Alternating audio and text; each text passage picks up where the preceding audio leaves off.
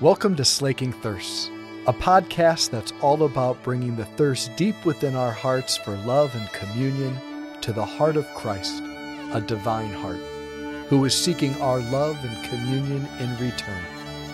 The hope is that the two thirsts would meet and both thirsts would be slaked. Good morning, friends. So let me get this on the right page. Hold on.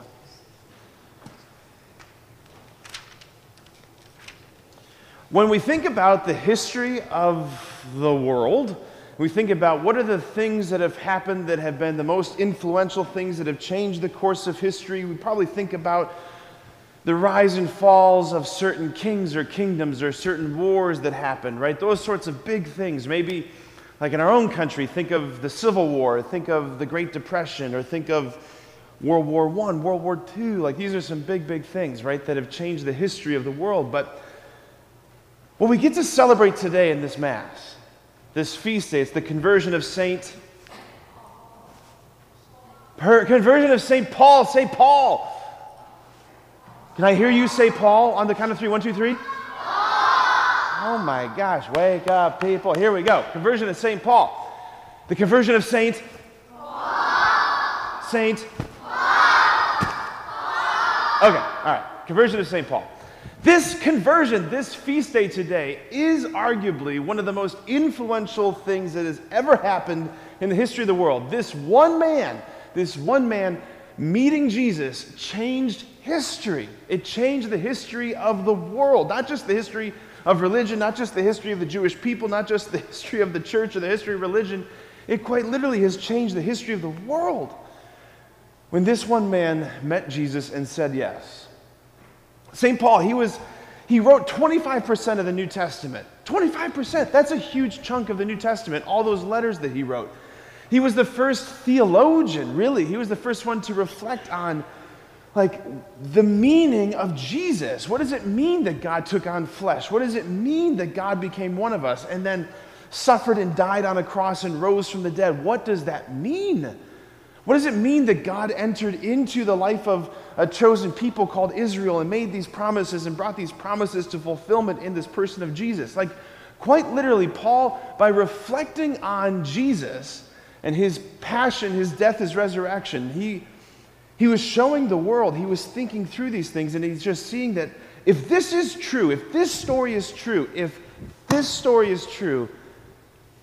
then it changes everything.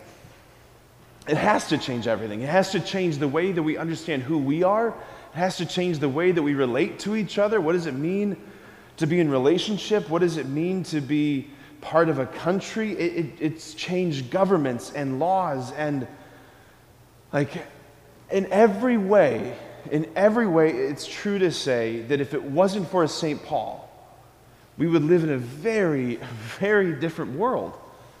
We live in a very different world. But he wasn't always St. Paul, right? That's the point of today. He wasn't always St. Paul. He was Saul of Tarsus. We hear about this in the first reading. He's telling us who he was. And who he was not someone who was on the team. Listen to this. Paul is talking about himself. He said, I am a Jew, born in Tarsus, in Cilicia, brought up in this city, at the feet of Gamaliel. Who is Gamaliel? Gamaliel was the high priest. He was the smartest dude in Judaism at the time, right? So Saul was studying under the smartest guy. He was being formed to be the next high priest. Does that sound like a big deal? Yes or yes? Yes, it's a big deal. Saul was a brilliant young man. He was a brilliant kid, educated strictly in our ancestral law, and was zealous. Zealous, meaning really passionate, zealous for God, just as all of you are today. So much so, he says this, I persecuted Christians. Persecuted Christians. How? Binding both men and women, dragging them out of their houses, delivering them to prison. This is what he was doing. He was so convinced that Christianity was false, that he wanted to stamp it out. So convinced. He even goes to the priests and says, give me letters of permission, letters of authority to go to this town called Damascus, where I hear there's a lot of Christians. Let me go there and I will end the rebellion. So they say, go, and he starts going. And the story he tells us in this first reading is he's going along, and this light comes from heaven, and it knocks him to the ground. And he hears this voice, Saul, Saul, why are you persecuting me? Notice that Jesus didn't say, why are you persecuting my followers? And he says, why are you persecuting me? And Saul's lying on the ground, looking like a flipped over turtle, right? He goes, who are you? Who are you? And he says, I am Jesus, whom you are persecuting. Right? This moment, friends, Jesus breaks into his life. And notice how he broke into his life. Right? Was he overwhelmed with fear and condemnation? Jesus comes down on him, Saul, you're going to go to hell. You're the worst. Rah! Is that what he says? No. He wasn't overwhelmed with fear and condemnation. He was overwhelmed with love. He was overwhelmed with love.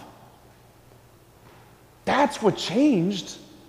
He met this love that it's inexplicable. It's like there's just nothing else like it. And the thing is, when you meet this kind of love, it changes your life. It changed his life. And it set him on this mission to go change the world, to tell everybody about this Jesus. That's what he did. He spent the rest of his life traveling 8,000 miles, walking over mountain ranges and being shipwrecked and being beaten and stoned nearly to death and imprisoned. And he's like, I have to tell the world about this love.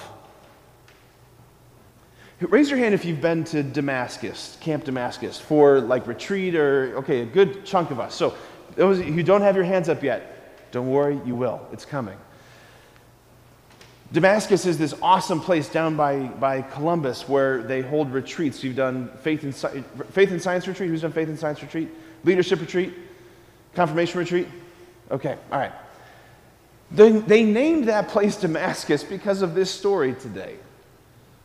That might have not been obvious, but I wanted to make it obvious. They named that place after this story today because that's the place where so many thousands of people have met the Lord, have met that love, and it's changed their life.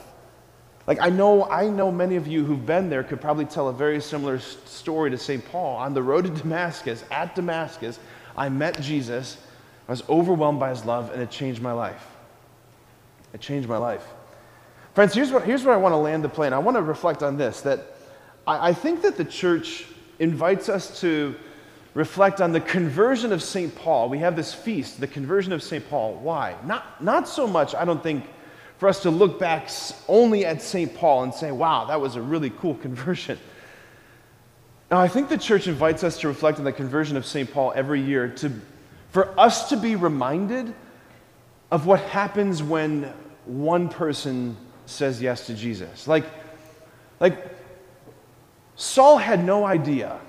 Saul had no idea that when he got up from the ground and said yes to Jesus and began following Jesus, he had no idea the impact it would make, not only on his life, but on the lives of those around him, and for the thousands of years afterwards. He had no idea what his yes would mean.